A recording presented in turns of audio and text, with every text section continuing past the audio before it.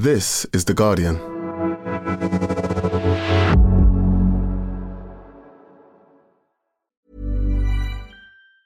Tired of ads barging into your favorite news podcasts? Good news. Ad-free listening is available on Amazon Music for all the music plus top podcasts included with your Prime membership. Stay up to date on everything newsworthy by downloading the Amazon Music app for free or go to amazon.com/news ad free. That's amazon.com/news ad free to catch up on the latest episodes without the ads. Introducing Wondersuite from Bluehost.com. Website creation is hard. But now with Bluehost, you can answer a few simple questions about your business and get a unique WordPress website or store right away. From there, you can customize your design, colors, and content. And Bluehost automatically helps you get found in search engines like Google and Bing. From step-by-step guidance to suggested plugins, Bluehost makes WordPress wonderful for everyone. Go to bluehost.com/wondersuite. This article contains some mild swearing. Welcome to The Guardian Long Read, showcasing the best long-form journalism covering culture, politics and new thinking. For the text version of this and all our long reads, go to theguardian.com/long read. The Strange Survival of Guinness World Records by Imogen West Knights.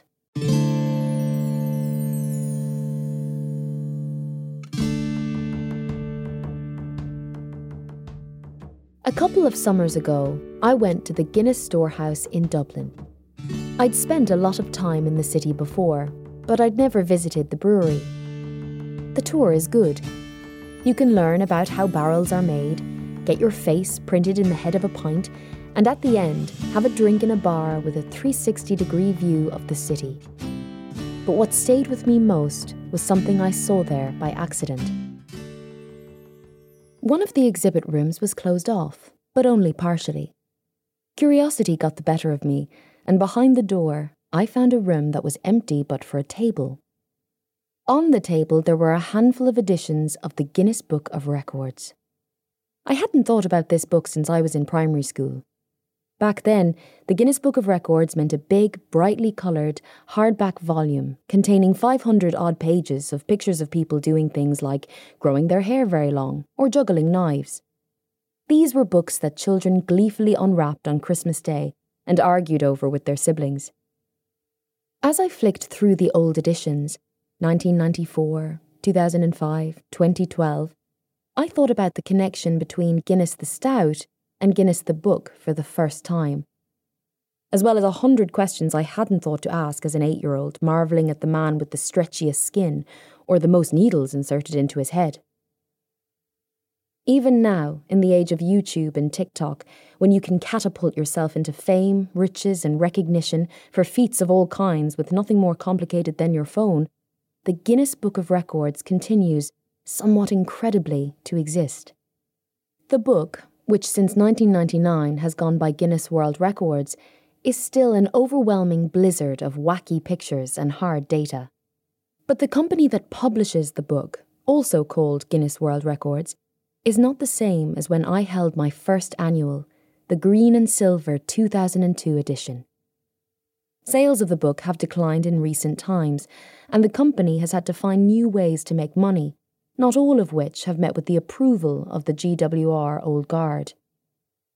When I spoke to Anna Nicholas, who worked as the head of PR for the book in the 80s and 90s, she lamented how things had changed. Records are now more sensationalist, she said, to meet the demand of an audience that can see extraordinary things whenever they like on social media. Guinness seemed to have had no issues with shamelessly and unapologetically selling out its devoted audience, claimed one once ardent fan in a 2020 blog post. It is strange to think of Guinness World Records, a business named after a beer company, which catalogues humanity's most batshit endeavours, as the kind of entity that could sell out. At first glance, it seems like accusing Alton Towers or Pizza Express of selling out. But the deeper I delved into the world of record breaking, the more sense it made. In spite of its absurdity, or maybe because of it, record breaking is a reflection of our deepest interests and desires. Look deeply enough at a man attempting to break the record for most spoons on a human body, or the woman seeking to become the oldest salsa dancer in the world, and you can find yourself starting to believe that you're peering into humanity's soul.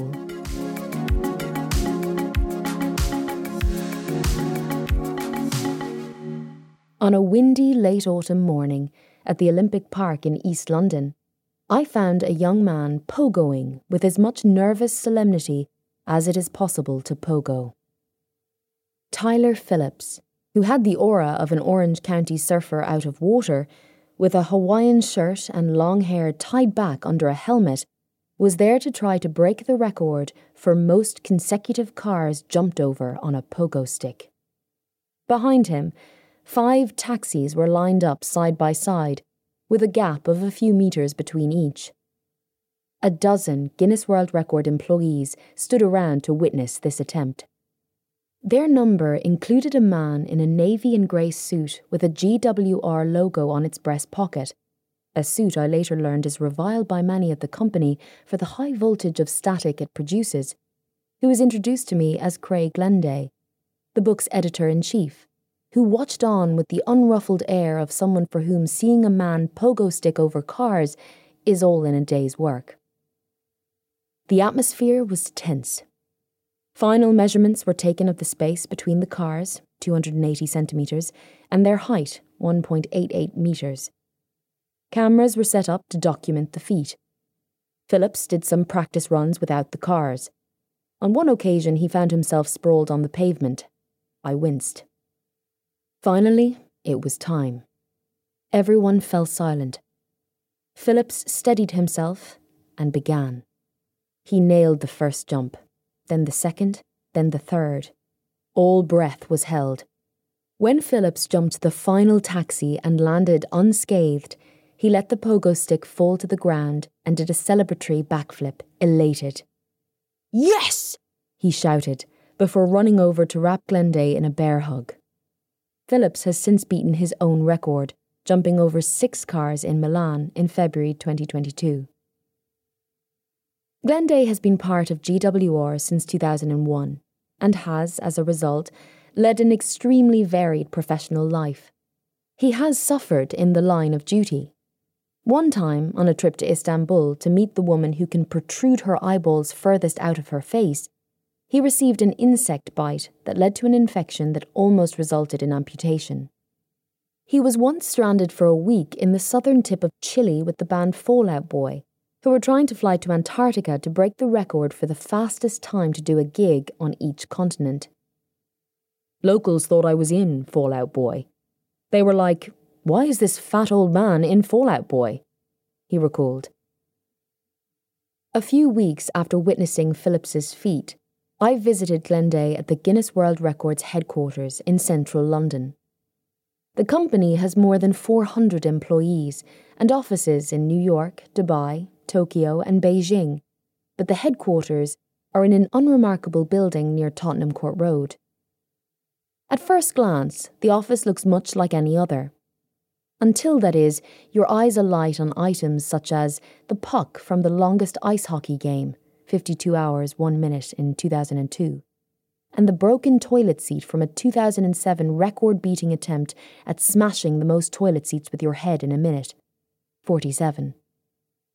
It is here that Glenday and his team put the book together, as well as make or break the dreams of record-setting hopefuls all over the world. Glenday was keen for me to try breaking a record myself. He browsed through their database of 60,000 odd records to find one that was easy to do in the office and not impossibly difficult to beat. We settled for the longest time standing on one leg, blindfolded. The record stood at 31 minutes and 14 seconds. Glenday printed off 6 pages of guidelines. For more complicated records, the guidelines can run to dozens of pages, but these were relatively simple. I read that I was not permitted to rest my other leg on my standing leg, that I must have 2 independent witnesses timing my attempt with stopwatches accurate to 0.01 seconds, film my attempt for Guinness's verification, and be blindfolded even in the event that I am in fact blind. Like all record attempters, I was allowed 3 goes. My first attempt clocked in at a pathetic 3.4 seconds. Then 25.06. Then 31.03. I'm somewhat ashamed to say that a tiny part of me was surprised. As I read through the guidelines, a voice inside me had whispered, "What if this is my secret skill? A hitherto undiscovered genius I have, standing on one leg, blindfolded." I didn't really expect to break the record, but the tiny possibility was thrilling.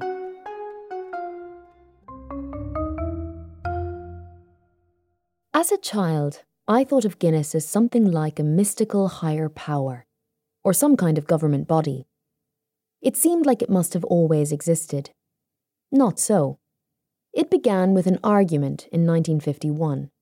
The managing director of Guinness, Sir Hugh Beaver, was on a hunting trip in Wexford, and his party couldn't agree which game bird was fastest. This dispute seems to have stuck with Beaver. Thinking back on the incident 3 years later, it occurred to him that these kinds of arguments must happen all the time, and there would surely be an appetite for argument-settling answers in the form of a compendious book that catalogued world records, as well as the extremes of the natural world. This volume could be distributed to pubs that sold Guinness. It could also be sold in shops and provide another revenue stream for the brewery. For help, Beaver turned to identical twins named Ross and Norris McWhirter, who ran a fact and figure provision service for the newspapers of Fleet Street. The first edition, published in 1955, was shaped by the brothers' eclectic personal taste and sense of propriety.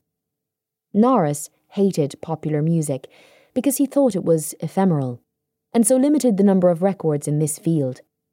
No records to do with sex were included because the twins thought, as Norris put it in 1954, "You can get those records out of medical literature, but ours is the kind of book maiden aunts give to their nieces."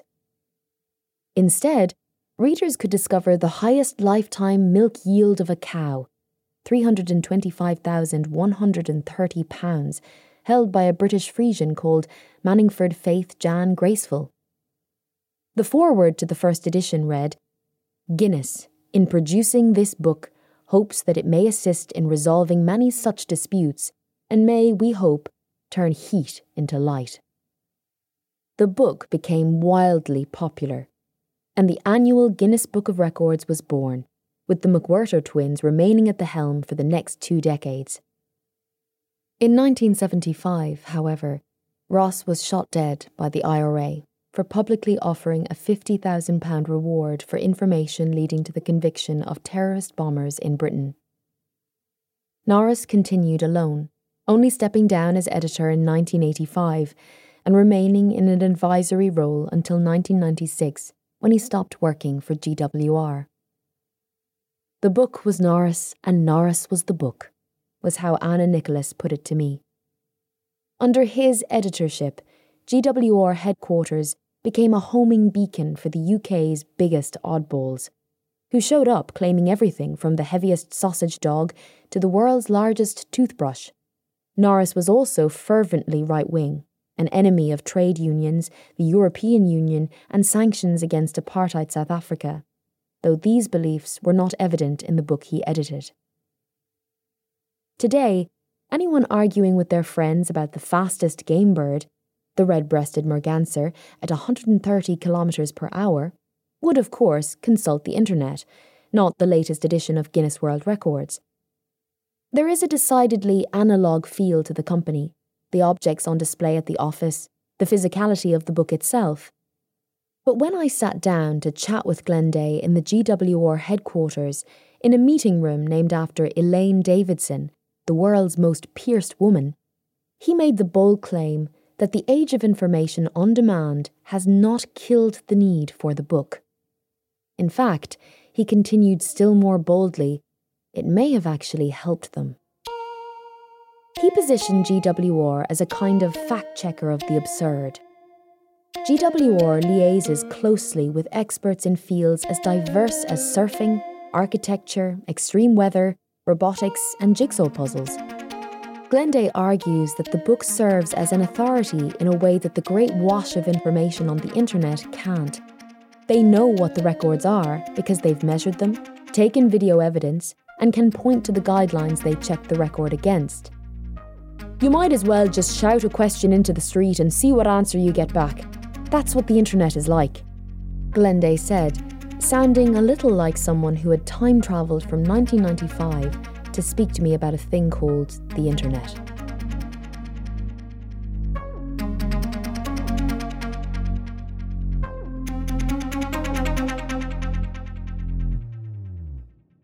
There are, I posit, 4 types of Guinness World Records. Type 1. Records broken without being record-breaking attempts. The most words in a hit single, Rap God by Eminem, at 1,560. The most venomous viper, the saw-scaled viper Echis carinatus. Type 2. Sporting achievements. The fastest boxing knockout, 4 seconds. The longest tennis match, 11 hours and 5 minutes, and so on. Type 3 are the ones that stick in our memories from childhood. Records that seem to exist purely in order to be records. The largest toast mosaic, 189.59 square metres. Fastest time to roll an orange 1 mile with your nose, 22 minutes and 41 seconds. And perhaps the most iconic of all, longest fingernails, 42 feet, 10.4 inches. And then there is the 4th kind, marketing stunts. In 2020, for instance, Bush's Beans set the record for largest layered dip, 493 kilograms and 70 layers, to celebrate the Super Bowl. 2 years earlier, Moon Tower Pizza Bar in Burleson, Texas, created the world's largest commercially available pizza at 1.98 square metres, retailing at $299.95, plus tax. For some observers, the existence of this last category is a sad reflection of how far the company has fallen. They've lost the intellectual integrity that the twins had, Norris's son, Alistair McWhirter, told me. For them, it was a knowledge-based quest, and they had tremendous enthusiasm for that, whereas now everything is done to make money.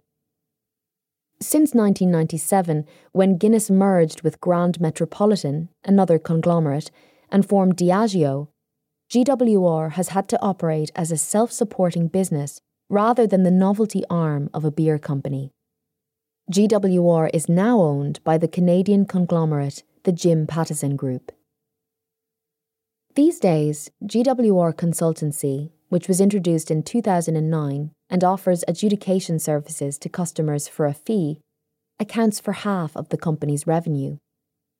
Brands looking to break a record as part of a publicity campaign cannot exactly buy their way into the book, but a fee starting at £11,000 gets them the services of a GWR consultant who can help them brainstorm which record the company could attempt for most viral PR, and an official adjudicator for their attempt.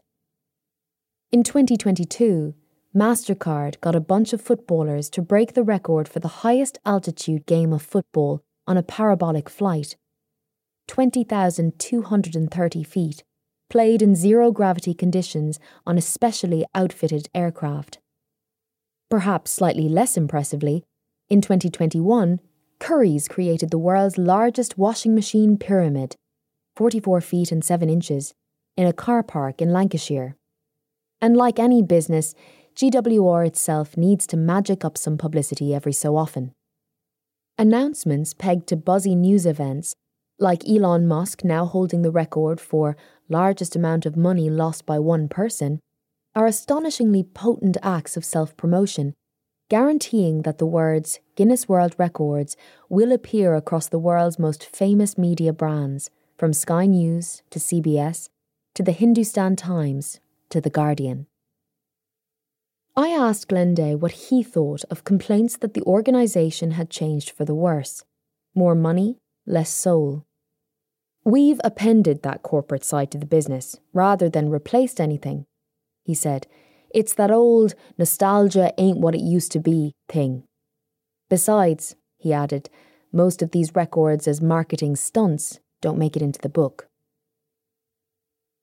GWR has faced other criticisms since the introduction of the consultancy services. The most serious of these concern Gurbanguly Berdimuhamedov, who ruled Turkmenistan between 2007 and 2022. He has since been replaced as president by his son, Serdar. Berdimuhamedov was a dictator whose regime carried out arbitrary detentions, controlled the media, persecuted homosexuals and women seeking abortions, and discriminated against ethnic and religious minorities.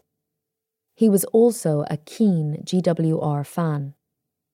Between 2011 and 2018, his government and bodies linked to the government made a total of 7 applications to GWR for record attempts. According to his wishes, the city of Ashgabat sought and broke the record for the highest density of buildings with white marble cladding. A tower he ordered to be built won the record for the largest architectural image of a star. GWR told me that it could not reveal how much money Turkmenistan had paid for GWR consultancy services.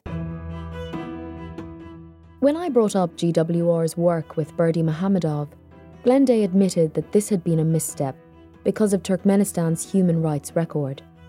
The company is now more careful about their association with anything where they think there's some political angle, he said. If you're a school and you come to us from Turkmenistan and want to do a record attempt, that's totally fine.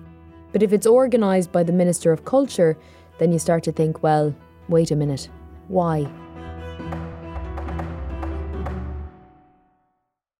Thanks for listening to The Guardian Long Read. The story continues right after this. Tired of ads barging into your favorite news podcasts? Good news. Ad-free listening is available on Amazon Music for all the music plus top podcasts included with your Prime membership. Stay up to date on everything newsworthy by downloading the Amazon Music app for free or go to amazon.com/news ad free. That's amazon.com/news ad free to catch up on the latest episodes without the ads. The audio long read is supported by BetterHelp. Here's a question. If you had an extra hour in your day, what would you do with it? Watch TV? Read a book? Meet up with a friend? Maybe a little nap? A lot of us spend our lives wishing we had more time. But for what? Perhaps to best answer that, you need to work out what's truly important to you, then make that a priority. Therapy can help you work out what's most important to you. It isn't just for those who've unfortunately experienced trauma in their lives. Therapy can be helpful for learning positive coping skills and for setting boundaries. It can empower you to be the best version of yourself.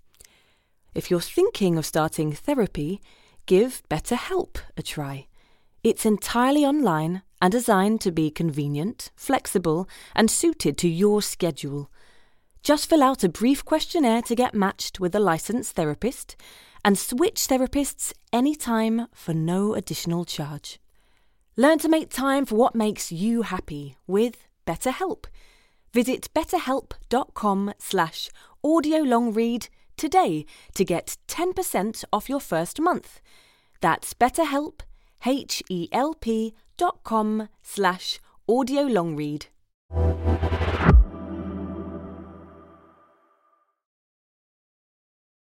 Welcome back to The Guardian Long Read.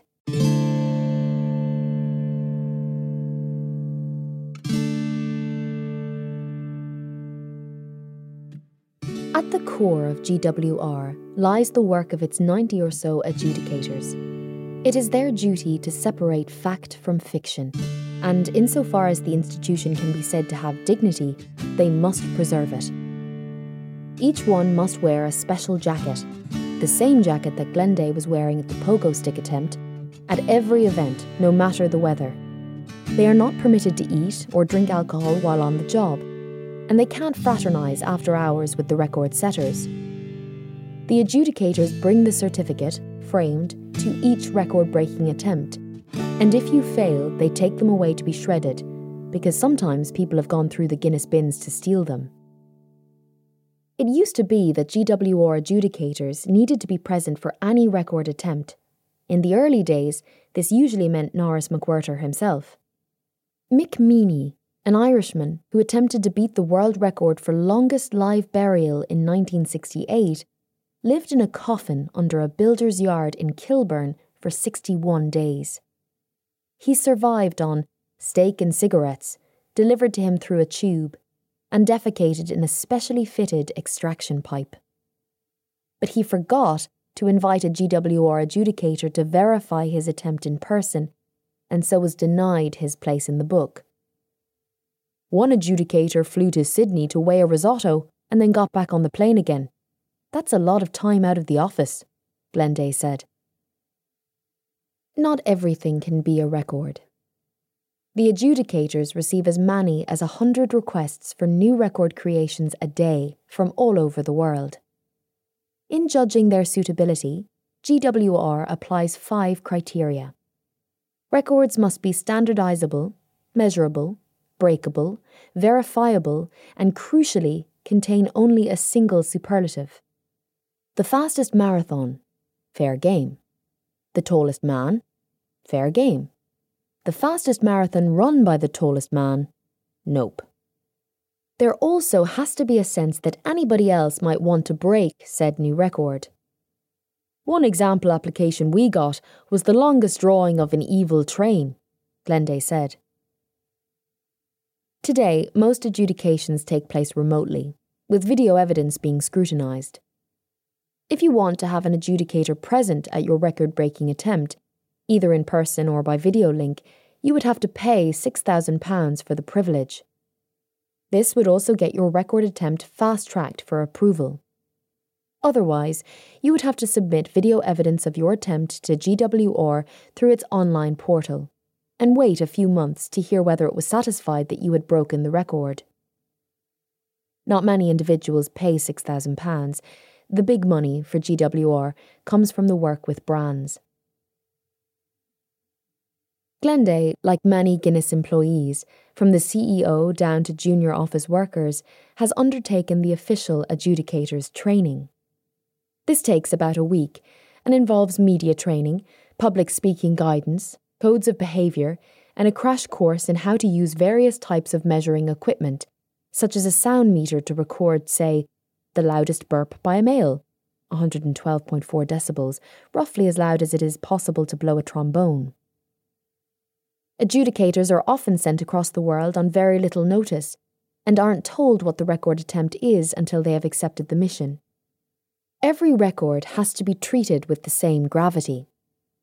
It sounds ridiculous, things like someone skipping in swim fins, one long-time adjudicator, Alan Pixley, told me. But they're practicing every day, they really believe in it. I have to treat every adjudication as if it's Usain Bolt running the 100 metres.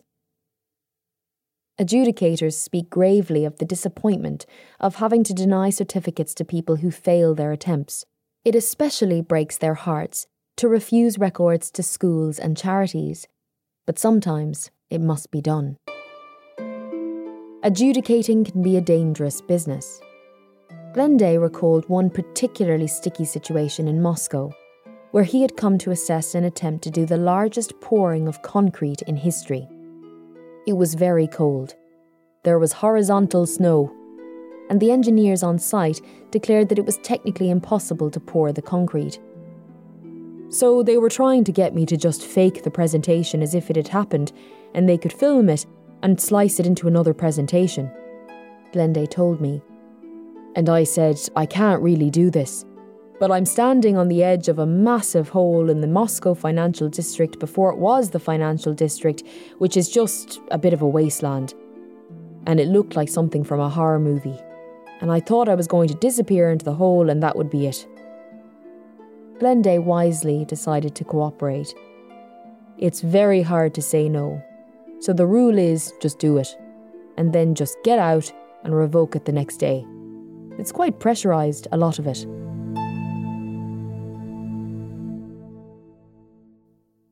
Beyond the regular people who have a particular record they want to break, and the businesses who want to break a record for publicity, there is another category of record breaker.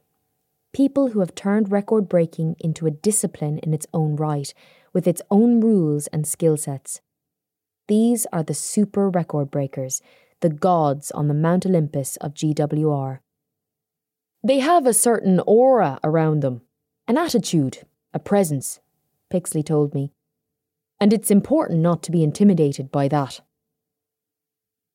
Super record breakers are the kind of people who try to break a record a week.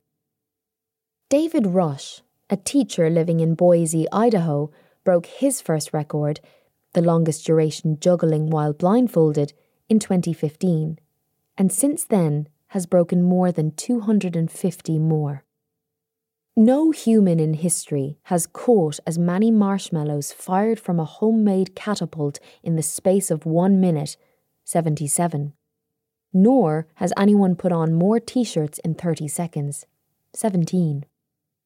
Not only can you get better at anything, Rush told me in a Zoom interview, but the belief you can get better at something dramatically improves your ability to do so. One of Rush's frequent direct competitors is Silvio Saba, a gym owner from just outside Milan, and the man who currently holds the most Guinness World Records, 193. Saba's particular genius is in identifying what are known as soft records, ones that most people would be capable of breaking if they approached it in the right way. For Saba, record breaking is not primarily a physical feat, but a strategic one. In his 13 years of record breaking, he has learned never to smash a record, but to break it just a little, so that if anyone subsequently bests it, he can go back and surpass their attempt without too much additional training. I do like to defend the records I hold, he told me. Almost all the super record breakers spoke of the camaraderie they shared with their peers. They were a community. Many used the word family. And if record breakers are a family, there is a clear patriarch, Ashrita Furman, record breaker for more than 4 decades and inspiration to many of the younger generation. Rush has a childhood memory of seeing Furman break a world record on television by balancing 50 pint glasses on his chin. André Ortolf, a 29-year-old German who specialises in eating things very quickly, the more liquid the food the better, apparently, said that his first GWR book was the 2004 annual. On page after page, he saw Furman's name. I realised, okay, this guy's breaking nearly everything, so I can break one. Furman, who is now 68, lives in Jamaica, New York. When I arrived at his house last summer, I found him on his front porch, neatly dressed in a yellow polo shirt and New Balance trainers. He invited me to go round the back of the house to the garden, and then went inside to fetch something, jumping the 4 steps of his porch in one smooth leap. Furman keeps his GWR certificates, more than 700 of them, in a clear plastic box in his wardrobe. He has so many that he has stopped even applying for the certificates when he breaks a record. This is a man who knows precisely how many forward rolls will make you throw up, which brand of eggs are easiest to balance on a flat surface, and which muscles in your feet fatigue first if you stand on a yoga ball for too long. He pulled out his copy of the first Guinness book, evidently well thumbed, and read me the quote in the foreword about turning heat into light with the reverence an evangelical might quote a passage from the Bible. Furman's journey started when he was 16 and disillusioned with life. One day, he met an Indian spiritual teacher living in Queens called Sri Chinmoy. He decided then and there to follow him for the rest of his life. Ashrita is not his given name, that is Keith, but a name he chose for himself, a practice adopted by all followers of Sri Chinmoy. A few years later, some of his followers were training for a 24-hour bicycle race around Central Park as a way to achieve self-transcendence through physical exercise. Furman, having been unathletic all his life, hadn't wanted to compete, but he began to feel guilty for shirking and signed up a week before the race. The night before, the competitors gathered to meditate with their teacher, and he said, just for fun, how many miles do you think you're going to do in the race? The best riders thought they could do maybe 300, 325 miles. And my teacher says, so Ashrita, how many miles? 400 miles? Furman went straight home, fearing that he would die in his attempt, and wrote his will, leaving his worldly possessions, including a rabbit and some birds he used to do magic shows for kids, to his roommate. The following day, with no training, he cycled 405 miles and tied for third place. He did it, simply, he says, by meditating. As soon as I stumbled off the bike, I connected to the Guinness Book because I've always been a big fan. I thought, if I could do this, then I can break a Guinness record. And I want to do it not to get my picture in the book, but to tell people about the power of meditation. He has used this power to break hundreds of records.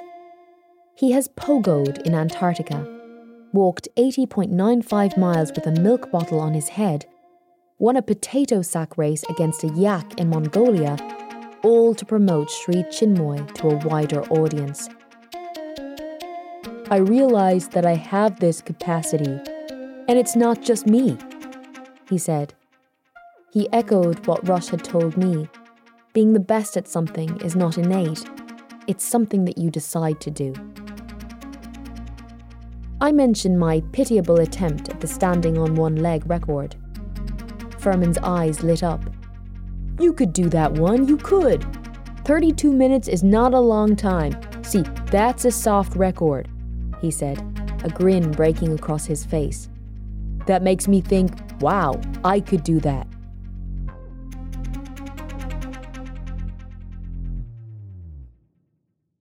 Furman is one of the old guard who believes that the business of record breaking has become too much of a business. Things have changed a lot with Guinness, he told me. It was much more personal back in the day. For years, when the book came out, I would go out to lunch with the editor or the head of PR. I think we kind of lost that. I know Craig, Glenday. I think he's a great guy, but really it's become more of a big business. And I understand that. It's the way the world has changed. These days, Furman is more interested in helping others achieve their record-breaking goals than in breaking records himself. To Furman, records are a measure of human progress. As such, he is happy when they are broken, and especially happy when they are broken with his help. It's a really positive thing. I mean, we need more positive things in the world, right? Encouraged by Furman's belief in my abilities, I spent the weeks after my visit practicing standing on one leg blindfolded. Initially, I was very bad. Then, soon enough, I wasn't. I got up to 12 minutes and 8 seconds before it occurred to me to check that the record had not been broken since I tried it at the Guinness office. It had. It now stood at 1 hour, 6 minutes and 57 seconds, broken in early 2022 by a man named Ram Fai in Uttar Pradesh, to honour his father, who is a big fan of Guinness World Records. GWR is massively popular in India, another consequence of GWR reaching a broader audience thanks to the internet, Glenday told me. After reading this, I was demoralised, and I gave up. The reason I didn't break the record was not because I was incapable of doing it, it was because I didn't want it enough. Or perhaps I didn't want it for the right reasons. GWR may be a business, but for the people pursuing the records, it is far more than that. George Kaminsky, who held the record for the largest collection of four-leaf clovers until 2007, collected every one of them from the grounds of prisons in Pennsylvania where he was serving a life sentence. The woman with the longest fingernails, Diana Armstrong, does not have the longest fingernails because she wants her picture in a book. She has the longest fingernails because she decided never to cut them again after her daughter, with whom she used to get her nails done, died aged 16. I asked everyone I spoke to whether they thought that keeping track of world records was important. What is the definition of important? It's what you or other people find important, Rush said. The events we celebrate in the Olympics were initially chosen to demonstrate some kind of martial prowess, throwing spears, running quickly, wrestling an opponent. We've added new categories, basketball, skateboarding. But most of the achievements we value, in the Olympics as elsewhere, are arbitrary. Guinness World Records are a way of acknowledging the value of human endeavour of any kind, of celebrating achievement in the abstract. Recalling what had made working at GWR magical to her, Nicholas said, "It was the one part of society that was totally, utterly inclusive. It didn't matter who you were or where you were in the world, you could be a phenomenal record breaker in your own area and leave your mark on the world." I spoke to Glenday again late last year, a few months after my meeting with Furman. He'd had a frustrating week. An attempt at the highest bungee jump that ends with toast soldiers being dipped into boiled eggs had been scuppered by unusually high wind. But he was not defeated. Reading about things that you've never even conceived of or can't ever have imagined is just thrilling, Glenday told me. You get an adrenaline hit from that discovery, and we still get it now. I still get it when I see things that I've never seen. Like this year, we've got a dog and a cat on a scooter together. Not long ago, I logged onto Zoom to watch Ortolf, the young record breaker with a gift for eating very fast, attempt to break his next record, the shortest time to sort 500 grams of peanut M&Ms by colour using only one hand. The holder of the title, a man in Perth, had achieved this in 1 minute 33.03 seconds. Ortolf, at his house in Augsburg, a small city just outside Munich, had 7 bowls of equal height laid out in front of him and a camera set up on a tripod. He opened the bag of M&Ms, emptied them into one of the bowls, and showed the now empty bag to the camera, to me, and to his other witness, a friend. He sat down and placed his left hand behind his back and his right hand flat on the table. He took a few steadying breaths. The timer started, and he began. He had developed a technique, blue first, as he finds them easiest to spot. The only sound was Ortolf's measured breathing and the rhythmic ding of blue chocolate hitting ceramic, then brown, green, yellow, orange. The final colour he could do in scoops. As the last handful hit the bowl, his witness stopped the clock. 1 minute, 27.45 seconds. Another record in the bag, his 104th. Ortolf laughed, a wide smile splitting his face. "Yes," he said. "Yes."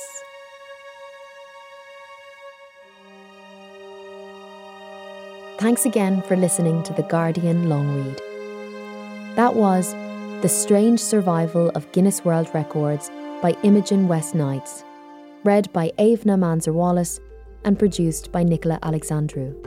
The executive producer was Ellie Bury. For more Guardian long reads in text and a selection in audio, go to theguardian.com/long read.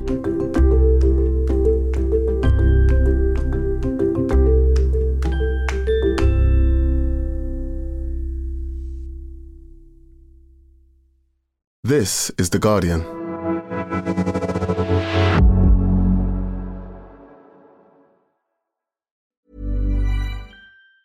Tired of ads barging into your favorite news podcasts? Good news. Ad-free listening is available on Amazon Music for all the music plus top podcasts included with your Prime membership. Stay up to date on everything newsworthy by downloading the Amazon Music app for free or go to amazon.com/news ad free.